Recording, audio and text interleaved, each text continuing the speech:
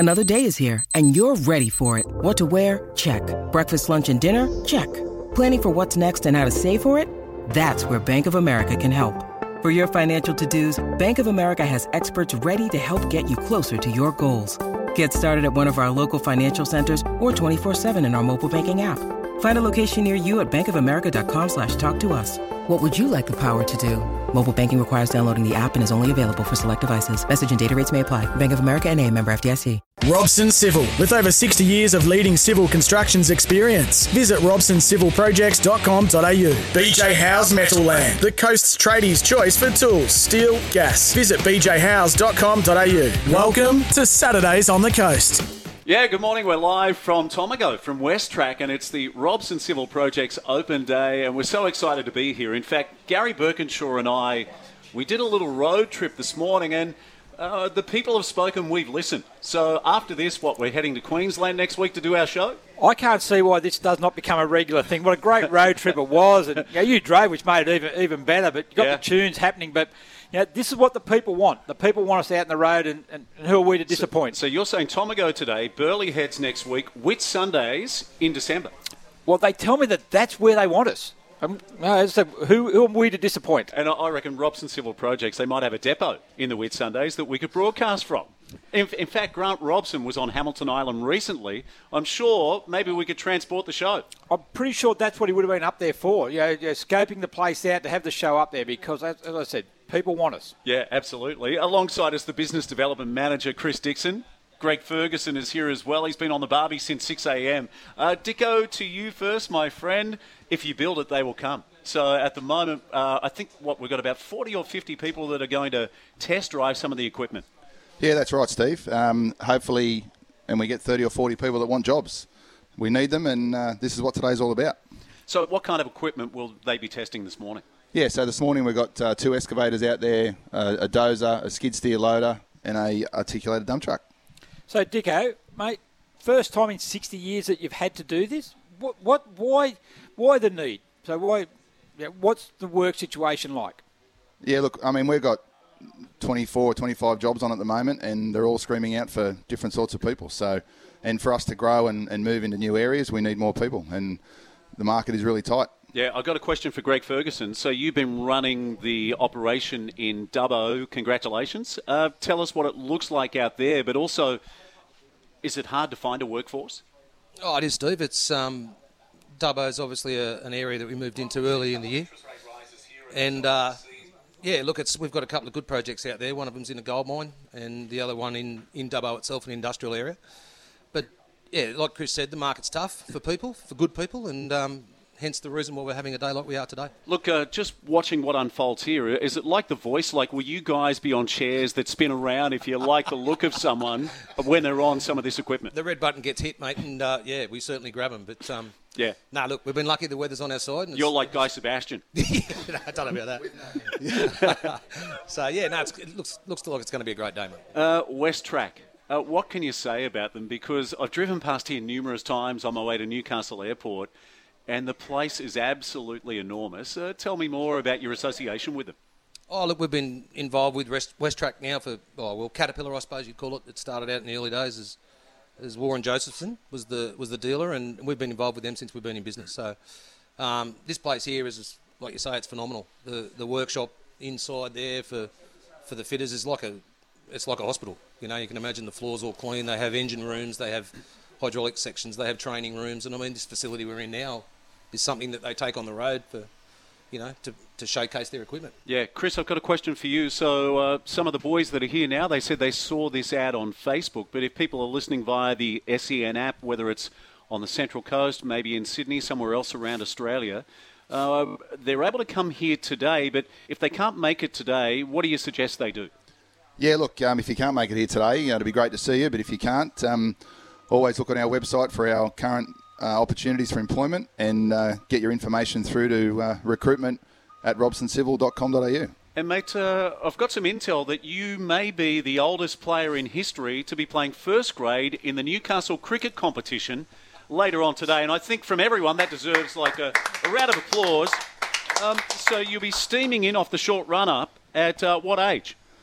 I'll be pushing off the sight screen at 47, Steve. Yeah. That's magnificent, isn't it? That's a great performance. It just goes to show that when you're president of a club, it means everything. You're doing everything there. When we need an opening bowler, we look around and there's the president standing. Yep, you'll do. At selection night on Thursday. Yeah. Well, so I would have thought at selection. Come selection, I just goes to show the president has no say whatsoever. So I'm actually glad I'm here today because I would have had to take the covers off this morning if I wasn't. Yeah. And we'll talk more cricket as the show unfolds because the Aussies had a win this week. Oh, Fergie, you want some more airtime? Mate, I just for Burko, I'm hearing that the Wallaby Wombats have moved up today. They're playing golf and they're only playing with 3 legs. They are only playing with 3 legs because I had to make a choice. Like I had the open day which is all golf trip with Wallaby, and I had to come to the open day. It's just some priority, just something that's just more important. And I love my golf. So to be here, that just goes to show that the commitment. The commitment I'm showing, especially when we're looking at the Whit Sundays in December. I've been on the phone and talking to Boz and Salts and the boys. They're up there playing a bit short. But I believe there is, I've got photographic proof that there is a head on a stick of Gary Birkinshaw. and the scary part, I think it's the second one in a row I've missed, but to be perfectly honest, though, if you've seen me play golf, they're not actually playing one short. They play one short when I'm actually there. Have you seen this kind of commitment from Michael Butner? That is the question. Butts. Yeah, he's akin to yesterday's hero. He's the John Paul Young of Vesey. All right, we've got to go live to the UK, and how lucky, how privileged are we that Brad Donald will join us, the coach of the Gillaroos, the Australian women's side. They're in the grand final at Old Trafford against New Zealand. Had a massive win in their semi-final, but this should be a fantastic game. Brad, welcome to Saturdays on the Coast. You're about to get some beauty sleep because I believe it's after 10 p.m. in Manchester right now. Yeah, mate, last night before the final tomorrow. So hopefully get a good night's sleep tonight and get the job done tomorrow is the plan. Yeah, we've loved watching you from afar, and your toughest game so far against New Zealand, and you're on a collision course again this weekend, and the game to be played at one of the greatest grounds in the world, Old Trafford. Yeah, it is, and look, what an impact that had on the team yesterday when we went out to spend some time there and we got half an hour on the pitch. It's an amazing spectacle just being out there. So the girls are pumped. We had our final captain's run today, which went really, really well, and they can't wait, to be honest, mate. Get out there and, the first women's rugby league game to ever take place on Old Trafford Oval. So they're really looking forward to it. Yeah, so it's been a good tournament so far for you, Brad. So 10-8 in the pool game against New Zealand. There's a few changes. I know you've announced your squad for the final. A few changes from the last time you played them? Yeah, we pretty much just got the one change. One of the great things we've been able to do, we've got a really strong 24.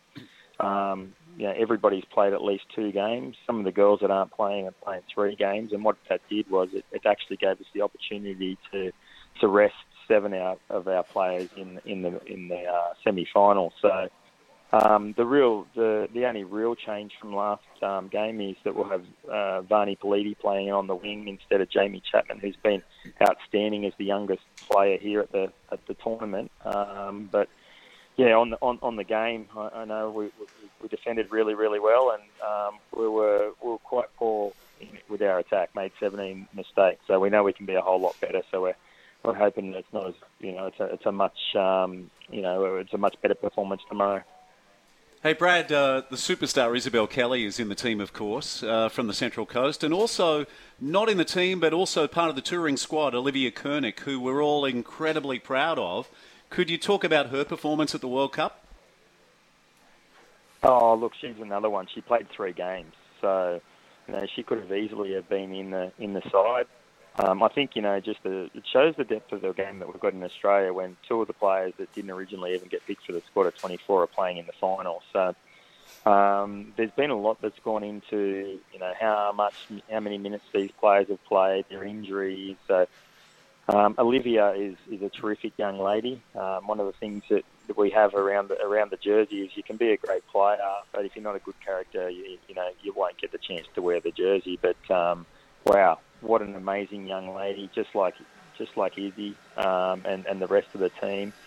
She'll wear the jumper for a long time. Yeah, it reminds me a lot of Kezzy Apps but 10 years ago. So it's a fair rap on Olivia. Yeah, absolutely.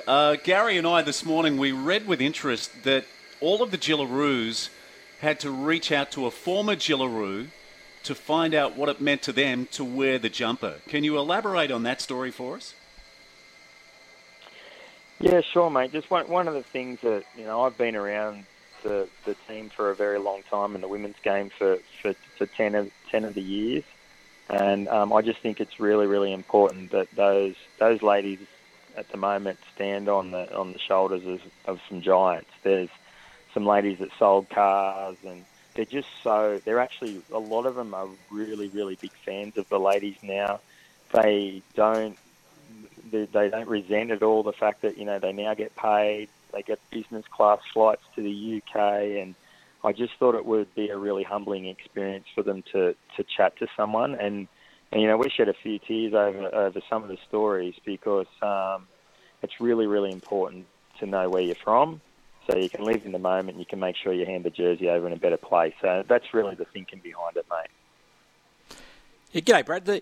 I suppose one of the joys of going away as a team is that you take a squad of 24, you mentioned, and there's always some players who really, really excel throughout the time that you're away. So can you name some of those players who've really probably not so much exceeded your expectations, because you'll be having high expectations for them anyway, but have really, really come along well on this tour? Yeah, look, when you take away a bunch of superstars, it's hard to single some out, but I'll do my best. I think, like Emma Tonegado, she's a superstar. She's a superstar in rugby. She's been a superstar with the Dragons. She's a Dally M medalist. I've played her at fullback, hooker and lock. She's never played those two positions before, yet she's playing it on the world stage, and she's ended up with a couple of player of the match performances. Taryn Aiken was named yesterday in the world team, which was the best of the wheelchair, the best of the men and the females. She's been absolutely terrific. Some of the players like Jamie Chapman, who might not be in the final, she scored a hat-trick earlier in the piece and scored a number of tries, and we'll have a highlights package longer than most of us have ever had in our career. So they're even some players that aren't in the final squad. So, but they've all been impressive, really, really mature young ladies who have done a great job. You should just see that they've got such a cult following everywhere they go, just because of the interactions they have with people on the street or in the hotel. They're just a great bunch. Brad, give us your thoughts on this New Zealand team and where you think their firepower is. I mean, just taking a look at their team list, their forward pack, obviously, they've got some size there and power and skill. But give us your breakdown of how you think the game's going to play out. It'll be tough. It'll be really tough, and especially the first 20 minutes. We're banking on them they'll be a bit more fatigued than us because they've had a lot of their players have played all 5 games. We've at least, the majority of our players in the final squad have played 3, and a couple have only played 4, and like I said, 7 of them are fresh.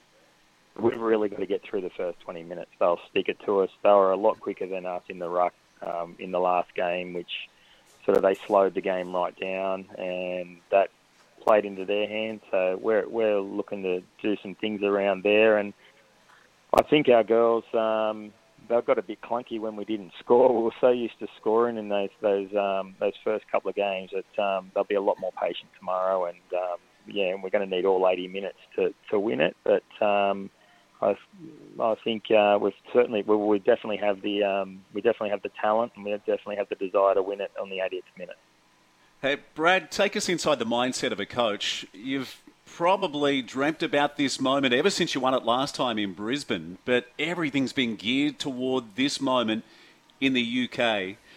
Just give us your thoughts and about your mindset as well. Yeah, look, one of the things I love to do is visualise and get the team to buy into the vision. And a couple of years ago, we met on the Gold Coast, and we had a big picture of Old Trafford as a stadium on the wall, and I just got them to start thinking about it. And I said, look, guys, 19th of November. It was actually a different date last year. I can't remember what date it was. It was meant to be. I think it was meant to be the 27th of November, to be honest, in 2021. But when it got pushed back, so we're talking about it.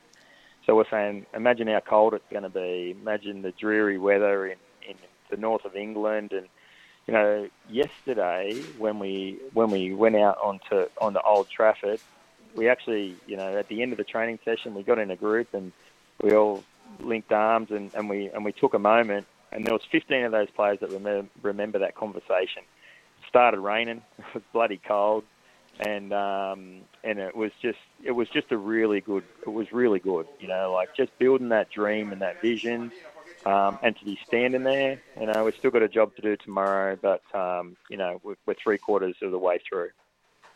Just one thing on Old Trafford, and also a lot of the other grounds over there, Brad, is that because they're actually played on a lot of them are actually on soccer pitches there, and the dimensions aren't the same as what you play on over here. Does that make a big difference in the way that the game is played?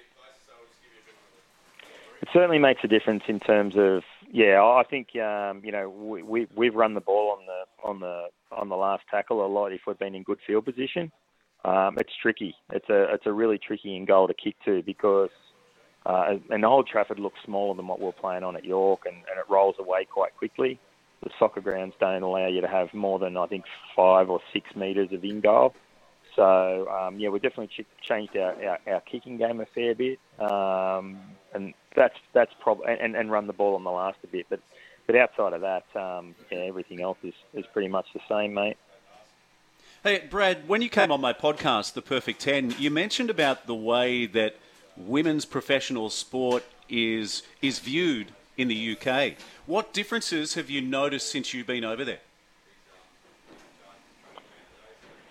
Yeah, well, look, I know. I definitely know that. I actually had the English coach resigned after his press conference, and the new English coach came in today with somebody who does my role at the NRL, and we're discussing this today. And they, in rugby league, they need a bit of a hand and a bit of a push, and they were just saying that their female sport is funded really, really well by the government here in the UK through their lottery.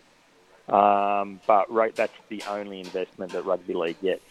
So it's time for them to start investing in the game. But they were talking about all of the other women's sports and how they've actually got a 15s rugby scene here, which is professional. Which is great for rugby league as well, because there's a number of girls that can cross over, and when the Super League gets a little bit more status, they seem to think that they'll see a lot more of those players come across, and they'll be ready to play in big games like this. So there's definitely investment in women's sport here, and you know, we'll give the English a little bit of a hand, not too much of a hand, because it's only 3 years until we play again in France. Yeah, Brad, tomorrow morning, it's a brutal time slot for Australian viewers. The men's game is at 3 a.m. Have you had much to do with Mal, and what's the feeling like taking on Samoa? And what a win they had last week against England, 27-26. What a game that'll be. What a moment for International Rugby League.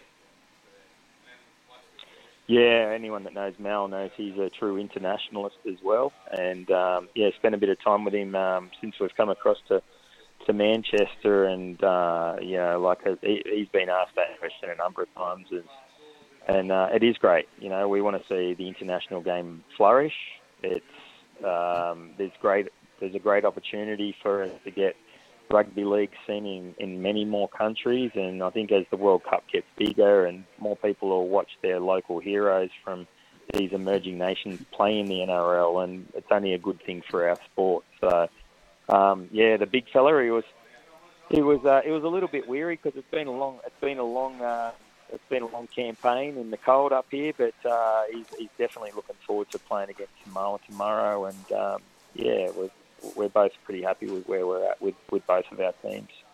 Yeah, it's going to be incredible. Not sure whether it's filtered back to you in the UK, but there's been so much debate back home over whether Nathan Cleary or Daly Cherry Evans wears the 7 jumper, but.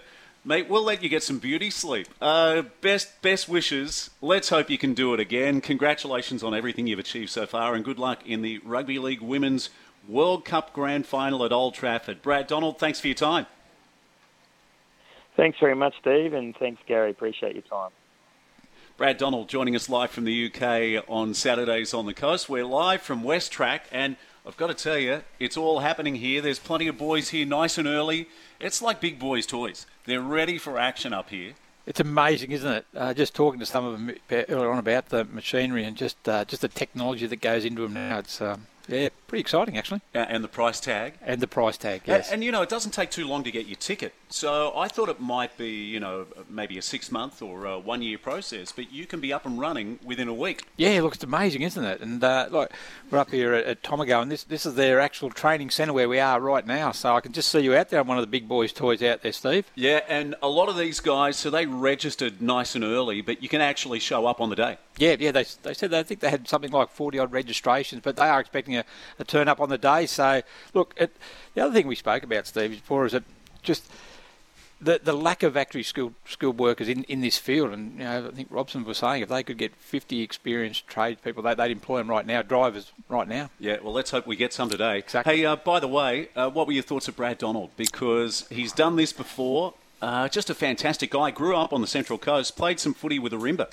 Yeah, look, fantastic. They're doing a fantastic job with the Gillaroos. And look, I always believe that this type of role is a tough role as a coach because you're actually there looking to get the best performance out of your team. That's your number one priority. But growing the game is also your ambassador for the world game as well. So you want to see the game grow, but you also then want to be ruthless as yourself, as a coach of arguably the best women's side in the world. So it's two hats that he's wearing, but he's done exceptionally well. And look, he mentioned as well the squad that he's taken over there. You go through it. It's not so much the women that they've actually picked in the side; it's the women who didn't make it. The quality of that really that makes that stand out. The side stand out even more. Yeah, a couple of girls stayed home too. So Millie Boyle, who won the premiership with the Newcastle Knights, and also Tamika Upton, the superstar fullback. They're not in the UK. So imagine if they were in the squad. Hey, by the way, if you get a chance, there's an article that came out on the ABC earlier. And that's where it talks about them reaching out to former Gillaroos. So it's a fantastic article written by John Healy. It also says that once upon a time the girls would pay their own way to a World Cup. This time they flew business class. Look, and that probably illustrates firsthand where women's sport has actually come. Like I said before, especially in the predominantly male codes, is that they're an afterthought. You get your own way there, run your own little tournament. But now they're actually fully fledged tournament on their own. And as you mentioned, they're faded like superstars everywhere they go, and they walk down the streets and look. And a lot of the girls certainly better than what I do, but they're great ambassadors for the code and the country as well, and very very likeable people. Yeah. Speaking of women's sport, the new assistant coach of the West Coast Fever is coming up soon. Nerida Stewart joining us soon on Saturdays on the Coast on SEN. Robson Civil, with over 60 years of leading civil constructions experience. Visit robsoncivilprojects.com.au. BJ Howes Metal Land, the coast's tradies' choice for tools, steel, gas. Visit bjhowes.com.au. You're listening to Saturdays on the Coast. Yeah, welcome back. We're live at the Robson Civil Projects Open Day. Robson Civil Projects celebrating their 60th anniversary, and we're at West Track, and I mean, it's mind-blowing the size of this location right near Newcastle Airport. Hey, Chris Dixon is back, Business Development Manager with Robson Civil Projects. You just told us, you spoke about your cricket career earlier this morning, and you just told us that you've been selected in some special squad. Give us the lowdown. Yeah, thanks, Steve. I was lucky enough to play 3 weeks ago in the state championships for the over 40s. The first time the over 40s have been entered into the Masters arena. And I've been lucky enough to be selected in the over 40s New South Wales team. Yeah, great stuff. Burko? Yeah, look, that's a fantastic achievement. I actually knew about the tournament that actually was played on the Central Coast, and it was very, very successful. And to have the Nationals, it's the first time they've actually had the 40s, and the Nationals are also being held on the Central Coast this week. So there are actually 8 from the Central Coast in the side, 2 from Newcastle, which Dicko is one, obviously Joe Price, and a couple from Sydney. So how do you reckon you'll go, Dicko? I think we'll go all right. It's a pretty strong side. Obviously, Central Coast won the state championships 3 weeks ago and showed their class. With a few of us other boys scattered in the team, I think we'll give it a shake. Hey, can you name some names? Like, are there some guys that have had illustrious careers? Well, from the Jeff Hemming, Sean Robertson, I think Former Australian country players, Joe Price. Joe Price, yeah. I was going to say you could stop the fight after mentioning those two guys. Yeah, exactly right. And the beauty with the over 40s, and veterans cricket is just, it's just growing and growing. It's the fastest growing part of cricket at the moment. And the over 40s, what makes it so so good is that they're all still playing cricket. Like we've got Dicko here who's playing first grade Newcastle. Joe Price could still be playing representative cricket. Joey's, I think he's captain of the Hunter Thoroughbreds in the Plan B Big Bash. So, he's and playing first grade for Western Newcastle. And let's look at the highest levels of sport. So Cameron Smith plays into his 40s. In the sport that I love, which is ski paddling or kayaking, you see guys win national titles or national medals well into their 40s because as a man you get physically stronger as you get older. And then you've only got to look at NFL American football at the greatest quarterback of all time. That's right, in Tom Brady. And normally with the veterans cricket, it sort of slows down as they get older. But so these are still very, very competitive cricketers, all still playing a high level. So I think we made a comment that the Central Coast side that was picked to play in the state championship probably would have made the finals of the local first grade competition. That was the standard side they had, and the majority of them are still playing first grade cricket. Sean Robertson actually was player of the match, made 97 in last year's first grade grand final, still scoring runs at first grade level. But Dicko, so you mentioned also is that so you've got the national championships next week, but that's not the end of it. There is even greater goals ahead of that. Yeah, there is. So out of this national championships at the end of November, they'll pick an Australian team to go to tour of New Zealand in February. And then there's a World Cup in, of all places, Karachi, Pakistan in August next year. Yeah, do you think you're a chance? Seriously, give yourself a rap if need be. Oh, look, I'm in with a chance. I'm there. I hope to open the bowling and give it a red hot crack. Have you actually seen the sides from the other states? Have they ever been announced there? Because it'd be really interesting to see. I'd be surprised there's not former first-class cricketers who aren't representing other states. And you know what? That's a great thing for the sport. It's like one time I did the World Masters Games, and you see some Olympians come and have a crack at that level, and it just adds credibility to what everyone's trying to achieve. Yeah, it certainly does. And I'll give you an example. Paul Lamond from the Central Coast swam against Chris Fiedler, who was in the Sydney 2000 Olympics. Yep. At the kayaking, you had guys that had competed at Olympic Games. And, it's a fantastic thing for Masters sport, isn't it? Yeah, so I think next week on the Central Coast, it won't be your typical veterans cricket. It will be very, very competitive on field. It'll still have the veterans feel about it after play, but on field, Dicko, I think you agree, it will be very, very competitive on the field. Absolutely, Gary, and I think we've all got that competitive sparkle in our eye, and we want to give it a crack. It'll be played within the right spirit though, which is what we all want. Just really looking forward to it. I think we kick off our campaign against South Australia next Sunday at Tuggerah. So yeah, how good. Yeah, fantastic. Hey, we've kept this lady waiting way too long. Nerida Stewart is on the line, and, she was on our show last week, and I think she could have slipped in this bombshell, this big announcement. We like a scoop on the sports show. Instead, we had to find out secondhand on Monday with NBN TV. Nerida Stewart, good morning, and we pass on our disappointment at not getting first crack at this announcement. I knew I'd pop this morning. Sorry about that, fellas. But yes, exciting news, and it's very hard to keep that sort of stuff under wraps for a period of time, but it's out in the open now, which I'm feeling a lot more comfortable with. Yeah, so the announcement is new assistant coach of the West Coast Fever, the Premiers, in Suncorp Super Netball. So congratulations. Tell us how everything came about. Look, I had a chat with Dan Ryan when we were on tour, and he had asked whether I was interested in submitting an expression of interest to apply for the assistant role, and I sort of had a bit of a think about it and then decided that I'd put my name forward, and then went through the process with him and Sue Gordian, and it all came about when I was in Christchurch and got offered the position when I was away with the men, so I had to keep it under wraps over there as well. So really excited about the opportunity to work with Dan and the Fever girls and go over and have a new experience as a coach and as a person as well. It's going to be pretty exciting. But, big changes for Ned in 2023. Hey, she just spoke about herself in third person. You know I love that. Nerida, Gary Birkinshaw here. Congratulations on the appointment. What actually attracted you to take the role with the Fever?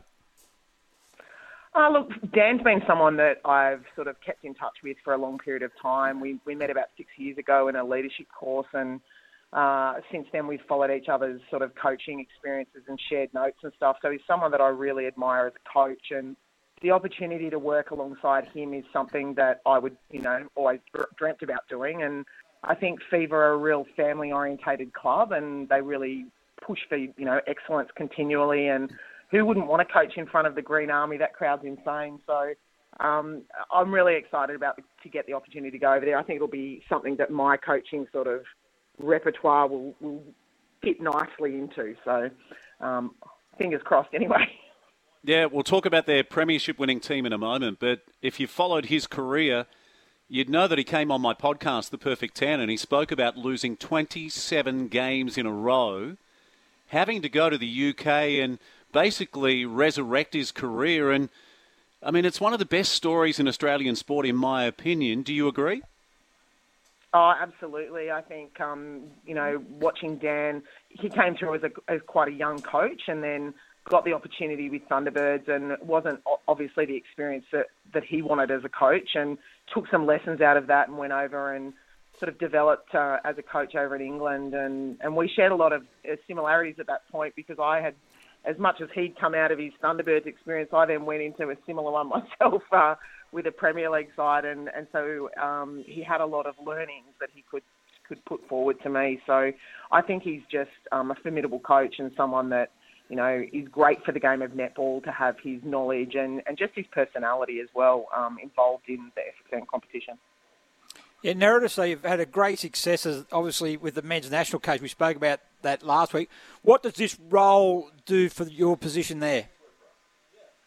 One of the points that I'd spoken with Dan and Sue and Fever about was that it was really important for me to retain my position with the men's program, and that was something that was a bit of a non-negotiable for me, and they were really welcoming to be able to support that. And I think, Dan having that history of being involved in the men's space as an Australian captain, and also Fever have got, 4 male training partners with their program.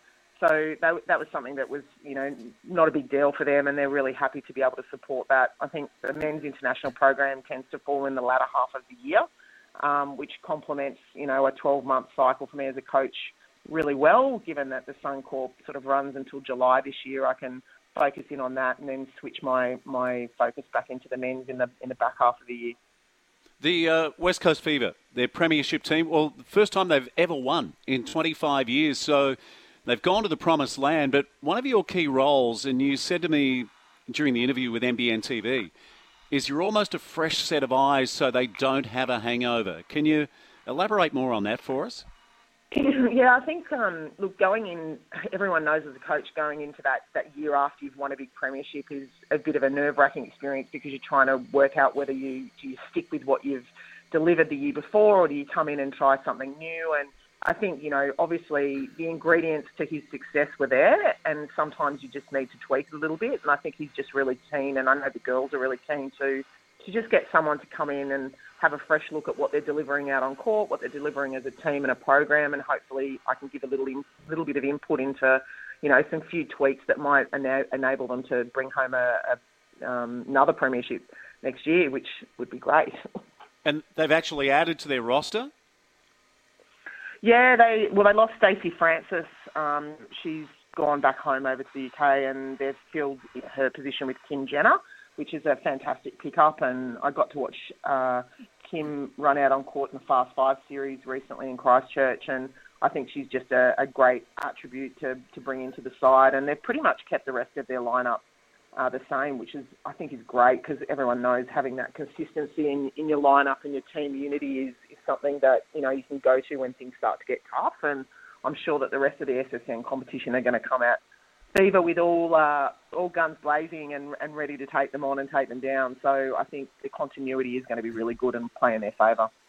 Hey, Nerida, how would you coach someone like Janelle Fowler? So statistically, the greatest goal shooter I think Suncorp Super Netball has ever seen. So how do you deal with a player and a personality like that in the side? Look, I think my feelings about any sport is that you're always got room for improvement. So she is a formidable athlete, but I'm sure with her, to keep her motivated and to keep her pushing through and performing the way that she is, I think she'll always be looking for things that she can do better.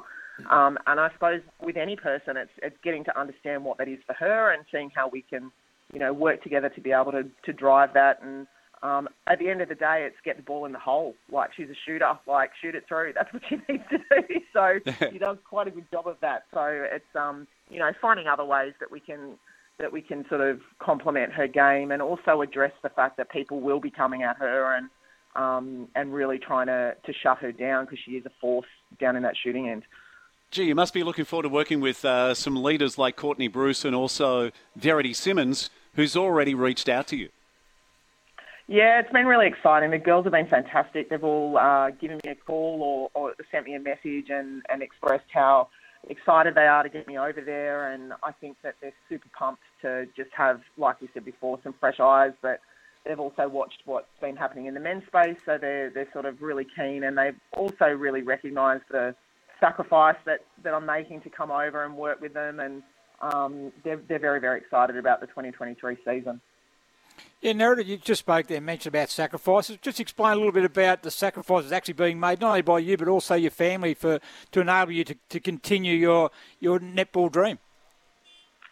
Yeah, it's a big thing. A lot of people have sort of questioned to me in the last week, is the whole family moving over? And I was like, no, as anyone knows, I've got 5 children, and that's really difficult to uproot them and move them over to the other side of the country. So I think in speaking with my hubby Cam, who is just ridiculously supportive of this, he was, you've supported us in my career for 25 years. It's time for us to support you. And, I can't thank him and the kids enough, and my extended family and friends that are just, already lining up visits and how that they can stay in contact. But it is a big sacrifice, but one that Fever have really come to the party with to support me and do everything they can to make sure I can keep my cup filled with my family and get a few visits home. So it's just a great opportunity, and one that as a coach you realise these sort of things don't come around very often, and you've got to grab them when they're there. Hey, can you believe we're getting the wind-up from our producer, Adam Staples, back at headquarters, but I did notice, and it's probably old news now, but Romelda Rakin coming to the New South Wales Swifts. Yeah, she's come in as a training partner. Sammy Wallace obviously has had that horrible knee injury last year, and they've got Romelda in, and there's a lot of chit-chat going around about, will we see her out there if Sammy's not ready? And I've seen her back at training and stuff, and she's ripping and ready to go. So it could bring a completely new dynamic to the competition for the Swifts this year. Yeah. Hey, thanks so much for joining us. Congratulations. Round of applause from the guru, Gary Birkinshaw, and myself. Well done. Off to the West Coast Fever for a camp next month, and then relocating there for 7 months in the new year. Nerida Stewart, thanks for your time. Thanks, fellas. Really appreciate it. Yeah, one of our favourites, Nerida Stewart, off to the West Coast Fever as the assistant coach under Dan Ryan. We'll go to a quick break here. Hey, in the second hour, we've got a couple of great interviews. Yesterday, you may have seen, we posted it on our Facebook page. It was the Trojan Row, 24 hours. Solomon Hormono, former Manly, Canterbury. He played at the London Broncos, played for New South Wales, played for Australia during the Super League era. Also, heavyweight boxing champion. He spent 1 hour on the rower. That is just amazing. I saw the clip of him doing that. And for anyone who's actually had the experience on a rower in the gym, 1 hour. Yeah, and they're hoping to raise $40,000. I reckon in the last couple of minutes, he would have been at 220 beats per minute. He was flogging himself. Yeah.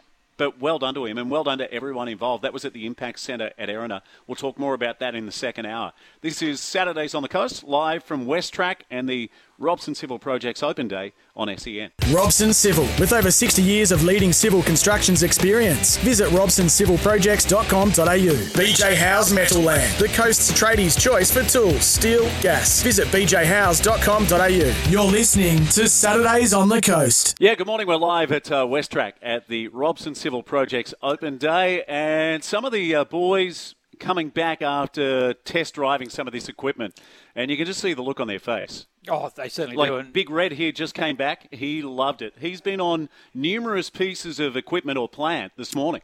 Yeah, so just come off the roller. Not his first time on the roller, but I think they all come back. They're all excited here, waiting to have their turn. And it's a hive of activity out there at the moment. They're all the machinery's going. And we mentioned earlier, fantastic opportunity. Robson's got plenty of employment opportunities available.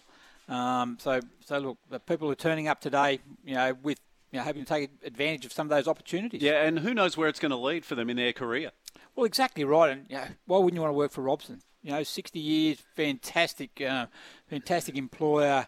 What more can you say? Yeah, third-generation family business. Hey, just on local cricket, you were telling me while we were carpooling on the way up on the road trip, there was a player last week in second grade that took all 10 wickets. Yeah, Bryce Burks. Amazing. Yeah, Bryce Burks playing for King Cumbria against Warnervale in the second grade competition. 10 for 28 of 17 overs. Fantastic performance. Obviously been done previously. I couldn't go back through the record books and let you know when. But Well, you could if they were available. Well, that's going to be another thing. They're under lock and key. But the interesting part was he actually got 9 for, if you can take 9 for reasonably quickly, but it took a long time to actually get that 10th wicket. So, look, fantastic bloke, Bryce. He's been promoted to first grade this week, and why wouldn't you after taking 10? But a great servant of the King Cumbria Cricket Club, and look, congratulations. I mean, Warnervale were very good as well. They actually gave him a guard of honour as he come off. So, look, well done to him. And look, there's been a number of some good performances. That 10 was on the back of, Josh Bridge also took 10 wickets in first grade. That was over the match and their outright win, Terrigal Matcham's outright win over Brisbane Water. And even last week, Brock Hardy started the season with 3 consecutive hundreds for the entrance. So, some good performances. Was there a tail that wagged where they faced 200 balls? Another fantastic performance at the other end, really. So, the entrants were playing Wyong last week. Wyong were in all sorts of trouble. Looked like facing an outright defeat after the entrants got 350 in their first innings. And their 9th wicket partnership actually survived almost 30 overs to deny an outright victory, with Kane Wilson finishing on 14. Lachlan Ranger got it dismissed for 9, but that actually saved them from an outright defeat. And who knows whether that will lead them actually to the end of the year. Those points that they gained by just surviving could be the difference between missing the 4 and making it. So good on them. They could have tossed it in, but they hung in there against a pretty vocal, the entrance outfit, I believe, as they were getting quite frustrated. Yeah, and the 2 favourites are on top at the moment. So Northern Power and also the entrance. Yep, they've been the standout performers so far, and we mentioned that at the beginning of the year. So, look, yeah, it'll take a good side to beat them. We're off to the news. Loving this open day for Robson Civil Projects at Tomago at West Track. Saturdays on the coast on SEN. Robson Civil, with over 60 years of leading civil constructions experience. Visit robsoncivilprojects.com.au. BJ Howes Metalland, the coast's tradies' choice for tools, steel, gas. Visit bjhowes.com.au. Welcome to Saturdays on the coast. Yeah, welcome back live to Tomago. It's the Robson Civil Projects Open Day at West Track, and we're talking to some of the boys here, and great to get their feedback on what they've driven so far and what they find is the hardest piece of equipment. Yeah, excavator they come back with. They said that's the hardest part. It's very sticky, they said, to manoeuvre, but you've got plenty out there. You've got the trucks, you've got the roller, got the skid table there. It's plenty. There is something there for everybody. And there's a brand new piece of equipment that's come off the back of a semi-trailer with, I believe, just over 200 hours on the clock. 289 hours. Pin code apparently just started. What do you reckon that would be worth? I reckon it's like your own little Lamborghini out there or Maserati. Like it's a small fortune. $250,000, they said. So that's it's an interesting bit of equipment, but. That's what happens when you play with the big toys. And look, we had one gentleman there just straight out of school. Out of school, going to get into the construction industry. And we mentioned who better to work for than Robson's Civil Projects. Yeah, absolutely. And, so they've got an affiliation with numerous high schools on the Central Coast. And that's something they're really keen to pursue in the future is that school-to-work program. So you step straight out of high school into a career in civil engineering. Hey, by the way, the Take 3 for the Sea Ocean Swimmers on today at Umina. My beautiful wife Sharon has just competed. She said they had to go through a lot of sets, about 5 to 6 sets in a row before they could get into open water. And She said she's around about the third or fourth female out of the water, so she's delighted with that. She did the 1K event. There's also a 2K swim. Yeah, that's a great performance by Sharon. And look, when you go to your minor, you're probably sort of hoping there's probably going to be a little bit flatter than some of the other beaches on the Central Coast, but certainly a bit rough there to get out. But that's a fantastic performance. Yeah, and next week we're hoping to do our show live. Like our people are talking with Toowoomba Bay Surf Club, so they've got the beautiful Toowoomba Bay Ocean Swim next weekend, just on Take 3 for the sea. So you probably know this already, Gary, but Take 3 is a leading movement of people who are connected to the planet and removing plastic pollution from the environment. So, as the name suggests, if you can, when you go to a waterway, maybe take 3 things with you so we can minimise pollution in our waterways. Yeah, it certainly is, and it's a very, very important cause, that is. And look, it's a great initiative, that the Take 3, and just to that. You think that picking up 3 bits of rubbish or bits of plastic makes no difference, but it makes a huge difference. It is one of the biggest issues with our waterways. So if everyone can chip in and help that's fantastic. Yeah, it's the first time it's been held on the Central Coast too, at your minor, the Take 3 for the Sea Ocean Swim, and good numbers too. I think last night, and they would have had a lot of people roll up this morning, but last night I think they had about 150, 160 across 3 different categories, so 400, 1K and 2K. Hey, there's a guy waiting patiently on the line. I think he's in the Queensland capital. He's our favourite moto racing driver. It's Lightning Luke King. Standing ovation for Lightning Luke. I think he likes to be called LLK these days because he's got a rap career on the side. LLK, good morning, mate. Good morning, mate. I don't know about that, but yeah, look, if you want to intro me as the next Slim Shady, then that's fine with me. We want to talk specifically about the final event of the season, so at Bathurst, which in years gone by, it's been a happy hunting ground for you, but what unfolded last weekend? Oh, mate, we probably got involuntarily involved in some championship deciders. We were, pretty happy to mind our own business over the weekend. We for people who follow the TCR Australia series, we weren't fighting for a championship, which was actually quite nice to go to Bathurst and just, not have any pressure on us and really focus on trying to get a good result for the weekend. So, yeah, we struggled a bit in qualifying. We didn't quite have the setup knowledge, just being a small team. So we got there on, Saturday morning in qualifying. It was a little bit tough for us, but my engineer, Tony Woodward, who is Andre Heimgartner's engineer in supercars, we worked really hard on the Friday night to put a good car together for me in qualifying, and we managed to just settle in outside the top 10 behind Michael Caruso and Will Brown. And, race 1 turned into an absolute shit fight, to be honest. So, it was there was cars all over the place. And, unfortunately, Jordan Cox, who is one of the main contenders for the championship, ran into me at the cutting and, destroyed our race and ruined his championship. Yeah, Luke. Well, that's pretty disappointing, really. And so, what was the outcome of the day? So, who were the big winners? And I suppose just give us a bit of summary of your season. Yeah, sure. So, I think across the weekend, the story going into the weekend was that Jordan Cox in the Peugeot was, probably a fair shot at winning the championship. He was, only 40 or so points off Tony D'Alberto in the Honda. The Peugeot and Jordan had been quite strong at Bathurst over the last year. So I think everyone thought that he was going to have a fair old run at it. And he somehow managed to come into contact with James Moffat, who was his teammate in qualifying. So as I've driven out of pit lane up over Mountain Straight, I saw Moffat with a wheel hanging off in the middle of the track, and Jordan was a bit further up the road at turn 2, and I could not believe what I was seeing, to have those 2 cars go out in a warm-up lap of qualifying. So that was kind of, Jordan was on the back foot for the weekend, so I think everyone knew that he was going to try and come from the rear of the field. And yeah, I sort of ended up embroiled in a few penalty conversations because we just got bashed around on the weekend, mate. Michael Caruso moved over on myself and Will Brown going up Mountain Straight, and we almost had a monumental accident going up the straight, similar to what happened at the Bathurst 1000.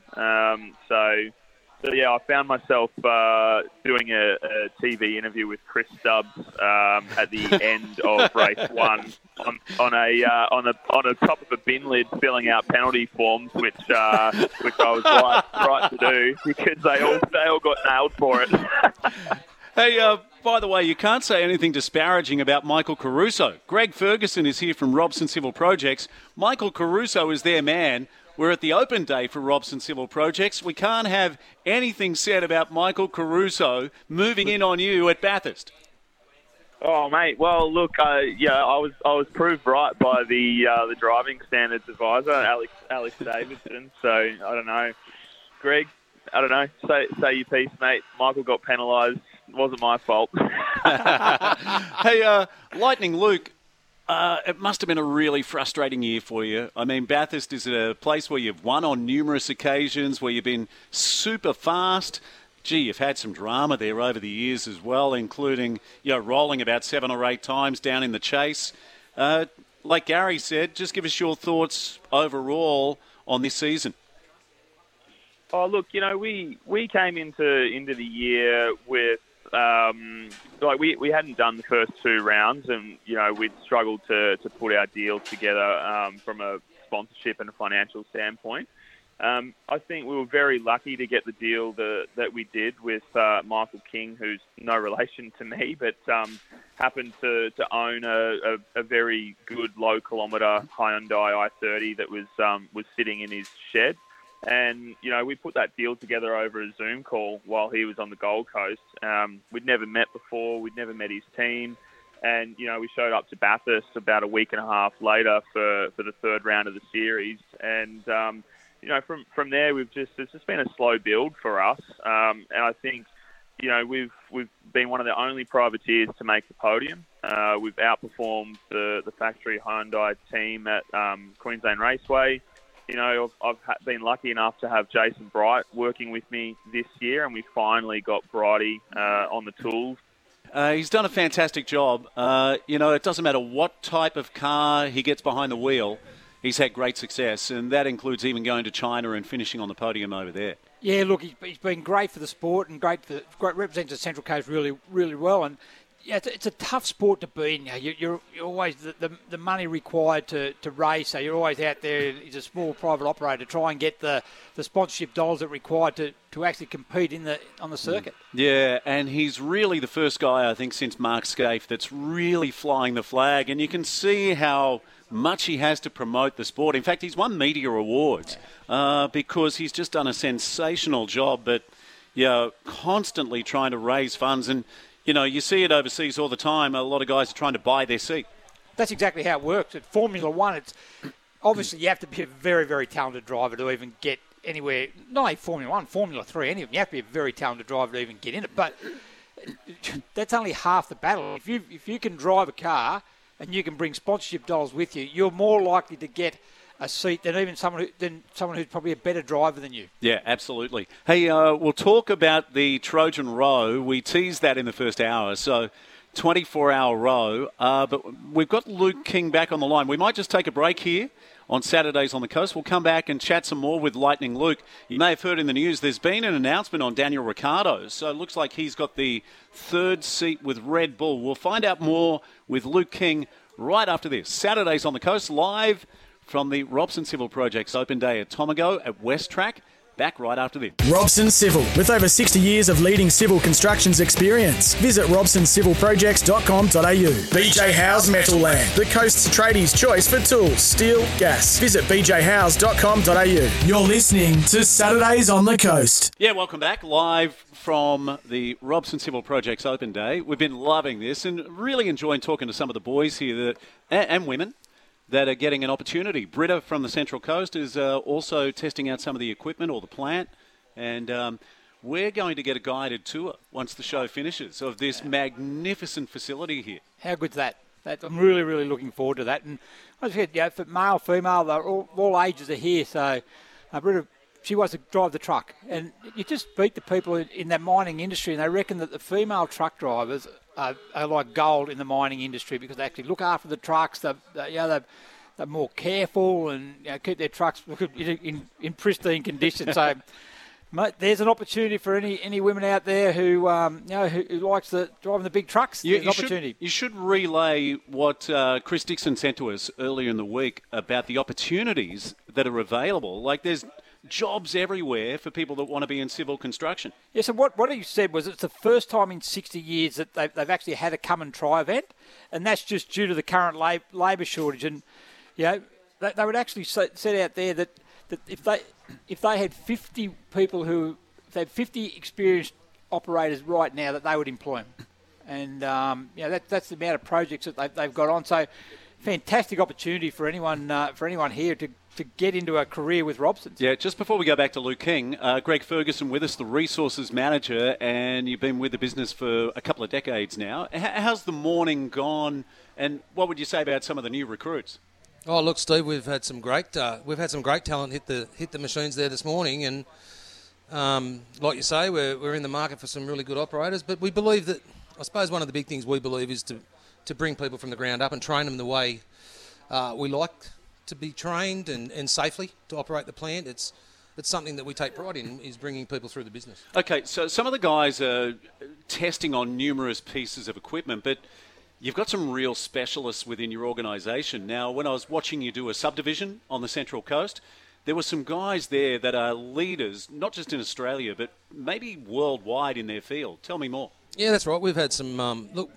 we've been very lucky at Robson's over the years to have a lot of high-quality plant operators that have come through the business, and it's something that they take pride in. And there's a lot more to operating a piece of plant than just sort of sitting in it day to day and getting your paycheck. There's the maintenance requirements of the machinery. There's a lot of things that go into it, and to be a really good plant operator, you need to have a good eye for detail. And I was going to say you need a vision. Oh, mate, big time. Yeah, it's something that you need to be able to see that levels, something that you can see level, I suppose you'd call it, and just to see what the finished product in your mind's going to look like. How has technology changed the business? Massive. So in terms of GPS? Oh, the GPS is massive. It's we've got one of our machine control guys here today, and look, all these machines out here are hooked up with GPS technology. They can see the whole job from a screen inside the machine, basically. So they can give you a level. They can see what the finished product's going to look like from inside the machine. Yeah. Mm. So what's the timeline from here, Greg? So we've got people who are coming in here today who've never ever had any experience whatsoever.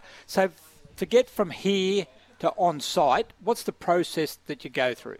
So we start out. We put everyone has a pre-employment medical, which incorporates like 3 elements, and then we move from there.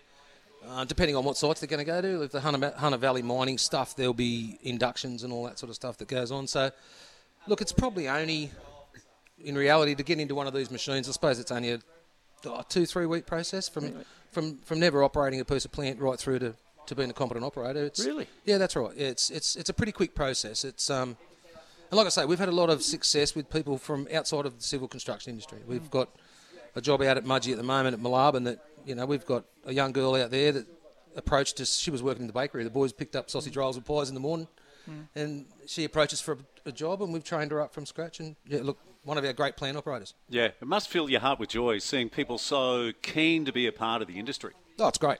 And like I say, we take a lot of pride in bringing people through the business that have had nothing to do with civil construction. Hey, you might want to hear this next guy. We'll put a set of headphones on you because this next guy, he might be good for Robson Civil Projects.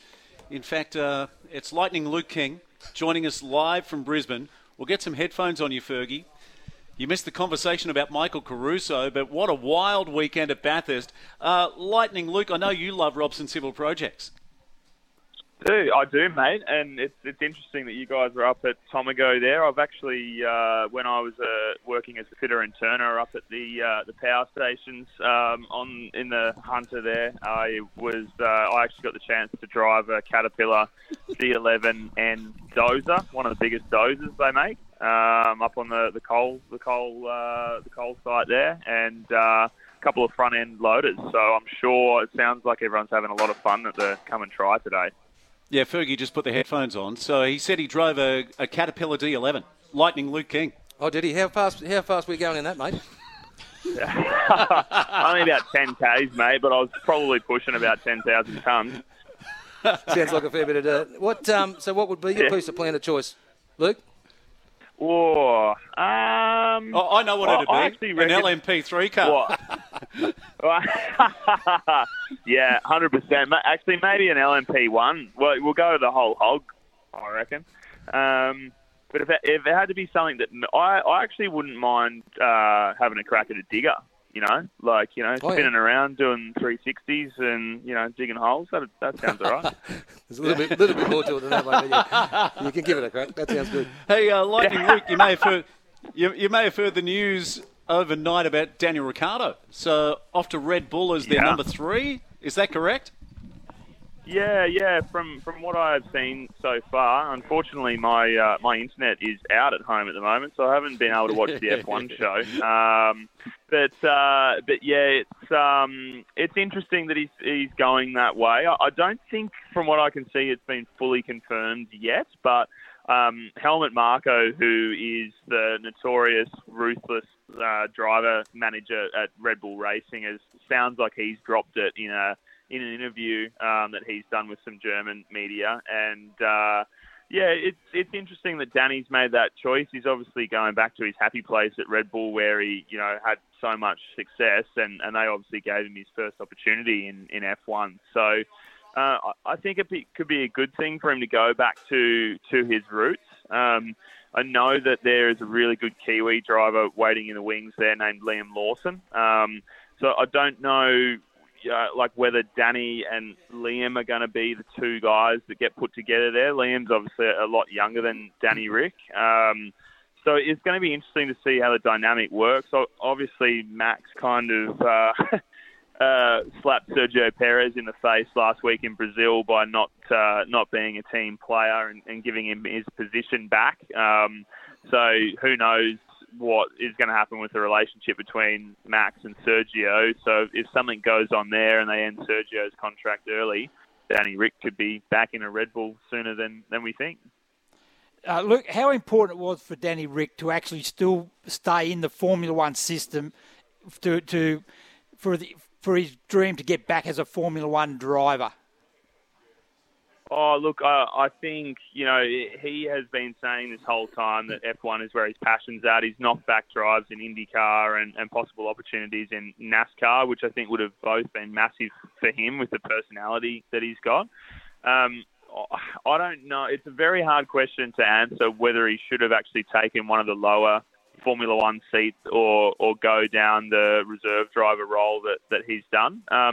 I think you can see guys like Nico Hülkenberg, Nick de Vries, who have both been reserve drivers for Mercedes-Benz and Aston Martin this year, have now got seats back on the grid. Hülkenberg is replacing Mick Schumacher, and de Vries is replacing Nick Latifi at Williams. So, the reserve driver role is a good spot to be. He can sort of survey what's going on and maybe actually have a bit of a breather. I think it's been a really rough time for him at McLaren. So for him to maybe just step back, look at how it all is working and where he really wants to be could be a good thing. And I don't think that it seals the end of his F1 career like a lot of people have sort of been saying. Yeah, well, there's an article on Nine's Wide World of Sports, and it says that Lawson in the reserve role means Ricciardo could move into a development driver role where he mentors young drivers coming through the Red Bull Academy. Lightning Luke, I'd rather hear what you're up to. What's happening for you in 2023? Mate, well, TCR have worldwide have just announced something really exciting, which is the TCR World Tour, of which the final 2 rounds are going to be here in Australia. So it's going to be, 4 rounds in Europe, 3 rounds in the Americas, 1 in Asia, and 2 here in Australia. So TCR, we met a guy named Marcello Lotti, who is the head of the WSC group over in Europe, and they're the governing body who run TCR. So what he's trying to do is create a ranking system worldwide, similar to tennis or golf, where Luke King can be ranked against the number one, or, one of the best guys in Europe, and you've got an actual system there where we're all driving the same cars, so we can be ranked against each other. So I think at the moment I'm ranked 93 out of over 1,000 TCR drivers around the world. So we made the hottest 100 of TCR drivers. So I think we'll continue to pursue the TCR stuff. But some exciting news. We've been talking to one of the sports or Supercars' biggest supercar teams. So we're possibly looking at a Super 2 drive with them for next season, but we can't say who it is right now. Yeah, fantastic, mate. I think you should be top 50, but it's great that you've made the hottest 100. Hey, also, can we just, on this interview, your younger brother, Blake King, he's played his final college game of NFL American football. Tell us more, and what a superb career. Yeah, no, he's done a great job.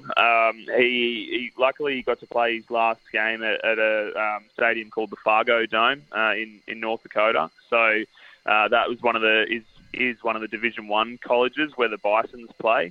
So yeah, he's rounded out the season with a heap of highlights, a bunch of intercepts, and I think player of the match or coach's player, and a couple of other awards as well. So we're super proud of him here. I know that now that his college career is finished, he is already reaching out to teams in Europe and America as a free agent. So, we don't know what's going to happen with Blakey just yet, but he could be off to Europe to play in the Euro leagues of the NFL, or you might see him pop up on social media doing what they call combines over in the US, which is like a scouting area basically for NFL teams. So I think he'll be going hard over there until the end of the year to impress as a free agent, and hopefully he gets picked up on a multi-million-dollar contract so he can help me pay for some of my racing.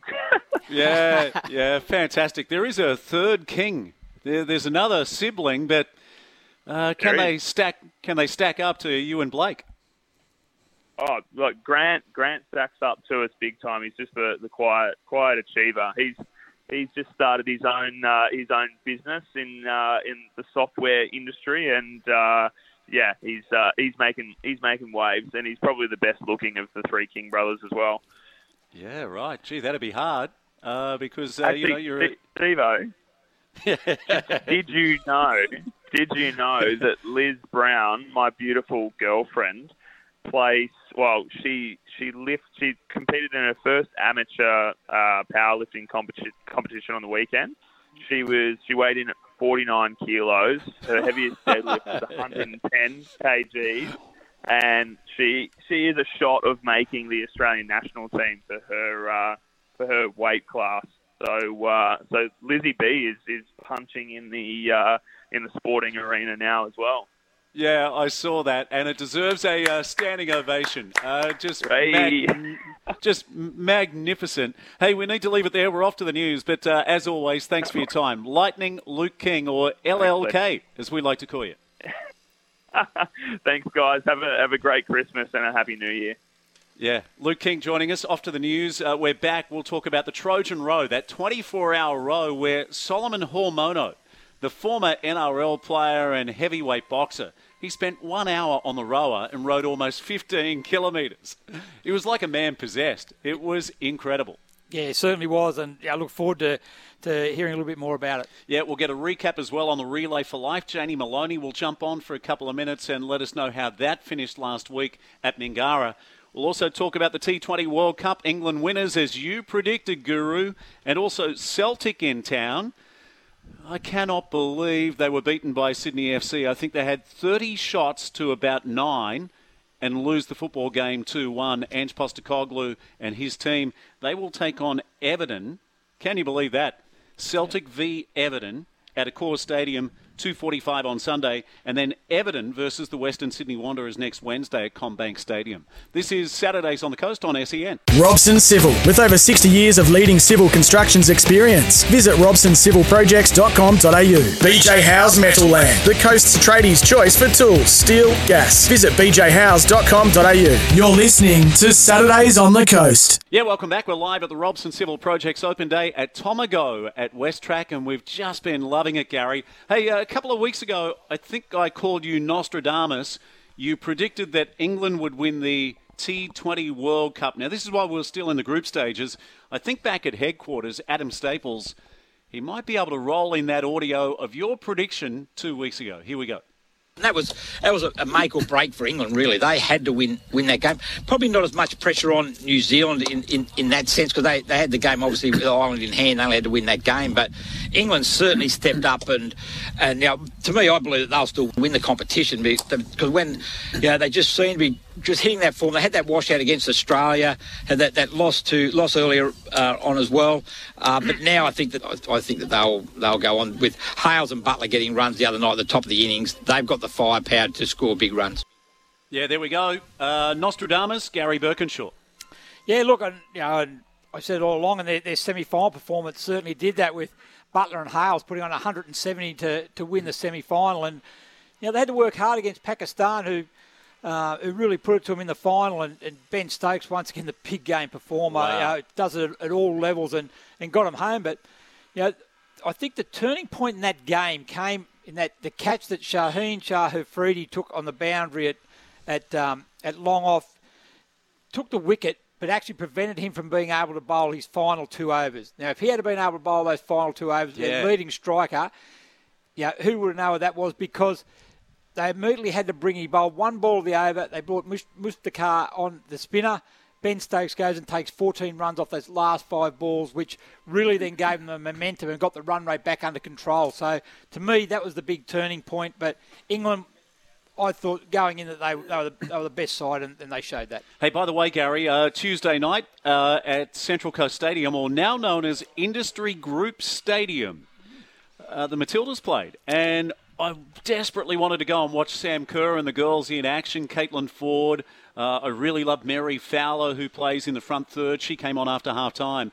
But when I switched on, my heart was filled with joy to see over 11,000 fans there. And, the Matildas could have won 10-0. They had so many opportunities. Yeah, my daughter Jade, she went along and she said it was a fantastic occasion. It's not very often we get a chance to see the Matildas, who are one of the leading teams, and come off the back. We spoke last week about playing Sweden, the number 2 side, and they actually routed them 4-0. So then to come against Thailand, only won 2-0, but you're right, they could have scored a mountain of goals. I think Tony Gustafsson, their coach, actually said the man of the match was the Thailand goalkeeper and the Thailand upright, the post. The woodwork. Yeah, the woodwork. So that's how... I'll tell you what, they did do well, Thailand. So apart from their keeper, who made some incredible saves, they get a lot of bodies behind the ball. And so a lot of the shots that the Matildas took actually hit one of the Thailand bodies. So they did really well at blocking shots. How brave were they as well? Like they just threw their bodies at wherever the ball was coming. They just threw their body at the ball on the boot. So, look, it was Jade was saying it was a cracking game to actually be there, cracking atmosphere, and great to have that many people at Central Coast Stadium. And hopefully we'll get more of those games here. Yeah, let's go back to Adam at headquarters. Here's some audio. I think this might be the Sam Kerr opening goal for the Matildas. Norrie's ball delivers. Kerr's header, and Sam Kerr scores. Goal number 12 of the year for Sam Kerr. Her best return over a calendar 12 months. And the Matildas get the very least that they deserve. In the 40th minute of this contest, they lead Thailand by a goal to nil. How good, Sam Kerr. And you forget, or you don't forget, she's the women's EPL Players Player and also the Golden Boot winner, and just one of the greatest athletes in world sport. Yeah, and also a perennial nominee for the Ballon d'Or as the Footballer of the Year worldwide. And what a great thrill it would have been for those in attendance at Industry Group Stadium now to have Sam Kerr score. Have her playing was one thing, but for her to score, that was a highlight for a lot of people who were there. Sign of the times too, that the stadium has a new naming rights sponsor, Industry Group Stadium. Let's go to our next guest who's been waiting patiently on the line. So Adam Rose joins us now. He joined us last year as well about the Trojan Row. It was held at the Impact Centre over 24 hours. So from 5 p.m. on Thursday to 5 p.m. on Friday. We told you earlier in the show about Solomon Hormono and his miraculous effort for 1 hour on the rower. Adam, good morning, mate. How did it all finish up, and how much money has been raised for Gosford Hospital? Good morning, Steve and Gary. Yeah, mate, the body's a little bit sore this morning, let me tell you. We rode 411 kilometres. We rode 392 last year, mate, so we're at 19 kilometres in front of that this year. So did really well, mate, and at the moment we're just under the $10,000 mark. But as I spoke to you yesterday, we're going to put a little bit of a video together over the next couple of days, and we'll push that out into the community, mate, and show them all the good work that we're doing here. Yeah, fantastic. So I think last year you rode almost the equivalent of the Central Coast to the Big Banana in Coffs Harbour. And we were saying yesterday, hopefully you'll row as far as Woolgoolga or maybe Grafton. So congratulations, mate. And who deserves credit for what you guys achieved? Well, mate, there's a lot of people. We'd really like to thank the Impact Centre. Our home base at the moment on the Central Coast is there. So to Mick and all the team there, mate, they're amazing. They really help all these young kids that, we're trying to set goals and set careers and get them on the straight and narrow. Also, mate, we had a lot of ex-rugby league players up there. We had Anthony Watmow, Glenn and Brett Stewart, Brent Kite, Darren Higgins. These guys are just amazing. They're really good role models for all these young boys and girls. And, it's really good that they're actually giving back to this youth program we've got happening as well. So, yeah, really good. Yeah. And obviously to the Terrigal Rugby Club. Yeah, Adam, great result. How many people actually took to the rower over the 24 hours? How many people chipped in? 78 of us, mate. So, it was a massive effort. We were down on a few numbers this year. We're actually quite busy doing other sorts of things or whatever. But, the last hour was pretty intense. The attitude was, pumped up. The adrenaline was starting to kick in, and at that sort of time. And look, one other person that a special mention to was Wayne Junior Pearce. I actually met Wayne probably about 6 weeks ago, actually, and he really liked to get heavily involved into this program with these kids too. He thinks it's an amazing thing that we're doing with all these kids, and he wants to get involved in it. So he actually started the row out there on Thursday afternoon at 5 p.m. So, to Junior Pearce, thank you kindly. Yeah, Adam, you're probably going to be far too humble, but your business has been heavily involved as well. Can you tell us more about that? Yeah, so, mate, I have a drainage company. We do a fair bit of civil work, just like Robson Civil there. I actually have a good mate, Boz, that is in big trouble. He actually came to the road last year that we spoke about yesterday. He didn't turn up yesterday, so I tried to ring him, mate, but I think he'll dodge me for a couple of days. But can we just clarify this? So Daniel Bosley from Robson Civil Projects was a no-show at a charity event that he committed to. Yeah. Correct, mate. Yeah. But I hope he's listening. It sounds like you're speechless, and this is going to filter back to the top brass at Robson Civil Projects. Well, I haven't put my foot in it, have I? No, you've been excellent, Adam. Well, mate, congratulations to everyone involved. I was there yesterday for NBN Television, and I've just got to say, what Solomon Hormono did was one of the greatest moments in sport that I think I've ever seen. Like, I thought we'd have to surgically remove him from the rower. He was on for an hour. He rode almost 15 Ks. Well, Steve, the funny story about that is I touched base with him about 2 or 3 days before the row because we do a fair bit with Solomon. They're running, him and his beautiful wife are running a program in Sydney called Redfern Youth Connect, and they're helping a lot of unfortunate kids. They actually have 2 little minibuses, mate. They go and pick these kids up from school every afternoon, take them to a youth centre between 3 and 7 p.m. They feed these kids. It's possibly the only meal they get all day or whatever, and then they take them home at night time. So Solomon and his wife Margaret, absolutely inspirational, mate. So we do our little bit down to help there, and he said, mate, I want to come up there and at least do an hour and a half straight on the rower. And I said, mate, there's just no way. So look, let's just cap it at an hour, mate. And yeah, but like you said, Steve, he was absolutely phenomenal, wasn't he? Yeah. I don't think I've ever seen anything like it. And when he finished, I reckon his heart rate would have been over 200 beats a minute. He was incredible. Hey, Adam, we need to leave it there, mate. We're getting the wind-up from our producer. Congratulations. Round of applause for everyone involved in the Trojan Row. Let's hope we keep raising money for Gosford Hospital. And well done, mate. Thanks, Steve. Gary, enjoy your day. Thanks kindly.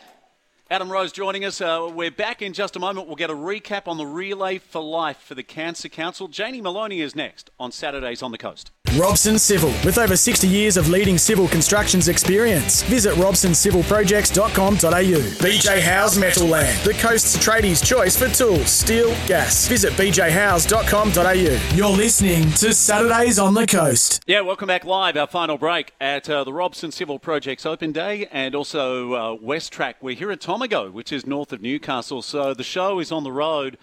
Shout out to Grant Robson, the Managing Director of Robson Civil Projects, and he said he's been loving the show, and he said, thanks, boys, for being a part of it. Yeah, look, it's a fantastic morning, and it's great to be out to a place like this. Over the whole year, Steve, just some of the places we've been to have been fantastic. I reckon this will nearly be up there as one of the best, and I've just learned so much here just watching, just totally fascinated by the machines. And you mentioned earlier also, or even Greg mentioned, is that some of the operators who've been at Robson's for years are just magicians on these machines. Yeah, and some of the men and women that are trialling the equipment today, they're not just trialling one piece of equipment, they're trialling 2 or 3 different pieces, and they're coming back beaming, aren't they? Oh, look, it's exciting. It's exciting opportunities for them. Not very often you get to go to an open day and know that the possibility of jobs at the other end is pretty high if that's where you want, if that's the role. Yeah. Or the opportunity you want to take. And if Robson's are celebrating their 60th anniversary and this is the first time they've ever done this, that says something about the demand for people working in this sector. Yeah, that's right. And the other mention we had, Greg, here earlier, with working for Robson is that they train you up the way that they want, safely, very, very well qualified, and it sets you up for life, to be perfectly honest. Yeah, absolutely. Hey, a couple of final things. So Celtic played Sydney FC. I said earlier, I could not believe, in fact, it's not often you see a team so dominant lose a sporting contest. I think they had 30 shots. I think in the end, maybe 10 of them were on target. But, in the second half, it could have been anything. It was a barrage against Sydney FC. Then they roll down the other end and they score this incredible goal. Here's the audio. Again, cuts onto the right. Gets away from O'Reilly. Has Max Burgess in support. He cuts onto his left, and Max Burgess! Would you credit it? After all of that dominance, it's Sydney FC 2, Celtic 1. Yeah, it was mind-blowing. Commentary there, I think that was Glenn Lauder, who's from the Central Coast of New South Wales, and did a great job on Thursday night it was. Ange Postecoglou was inducted into the Football Australia Hall of Fame prior to the match, so congratulations to him. Celtic will play again against Everton. He's hoping they'll be a little better. I thought he was, how would I describe it, post-match interview on Channel 10. I just thought he was a little abrupt afterwards. He wasn't happy with their performance. They're a massive brand, aren't they? And, Yeah, it's interesting that you stay there. And look, people would see that it's not very often does the World Cup come in and stop all club competitions around the world. So clubs now and coaches now have to pick their side up. And how do they keep them engaged for the 6-week period of the World Cup so that they come good for the back half of the year? So they come out here and you wonder, are they out here for a holiday? But just saw Ange's response after that, which we've all had awkward interviews and that probably wasn't one of his greatest moments looking back on. But just goes to show it does mean something for him, and great opportunity coming up tomorrow. I think they play Everton at Accor Stadium. Who would have thought? Celtic versus Everton. Yeah, it'll be massive. Hey, the wind-up music is on, so we've got to thank Chris Dixon. We've got to thank our great mate Greg Ferguson. What a legend he is. Thanks to Grant Robson for having us involved. It's been thoroughly enjoyable. We're about to get a guided tour of West Track here. thank you, as always, to Adam back at headquarters, who steers the ship, to Valentine Holmes, our technical expert extraordinaire. Thank you. And Burko, great to see you, mate. Your final show of the year. Yeah, look, thanks very much for the opportunity. I've really enjoyed my brief appearances on the show. It's been fantastic, and thanks for the ride up as well. Yeah, that music, fantastic. Yeah. Next week we're off to the Toowoomba Ocean Swim. We'll catch you then. Saturdays on the Coast on SEN.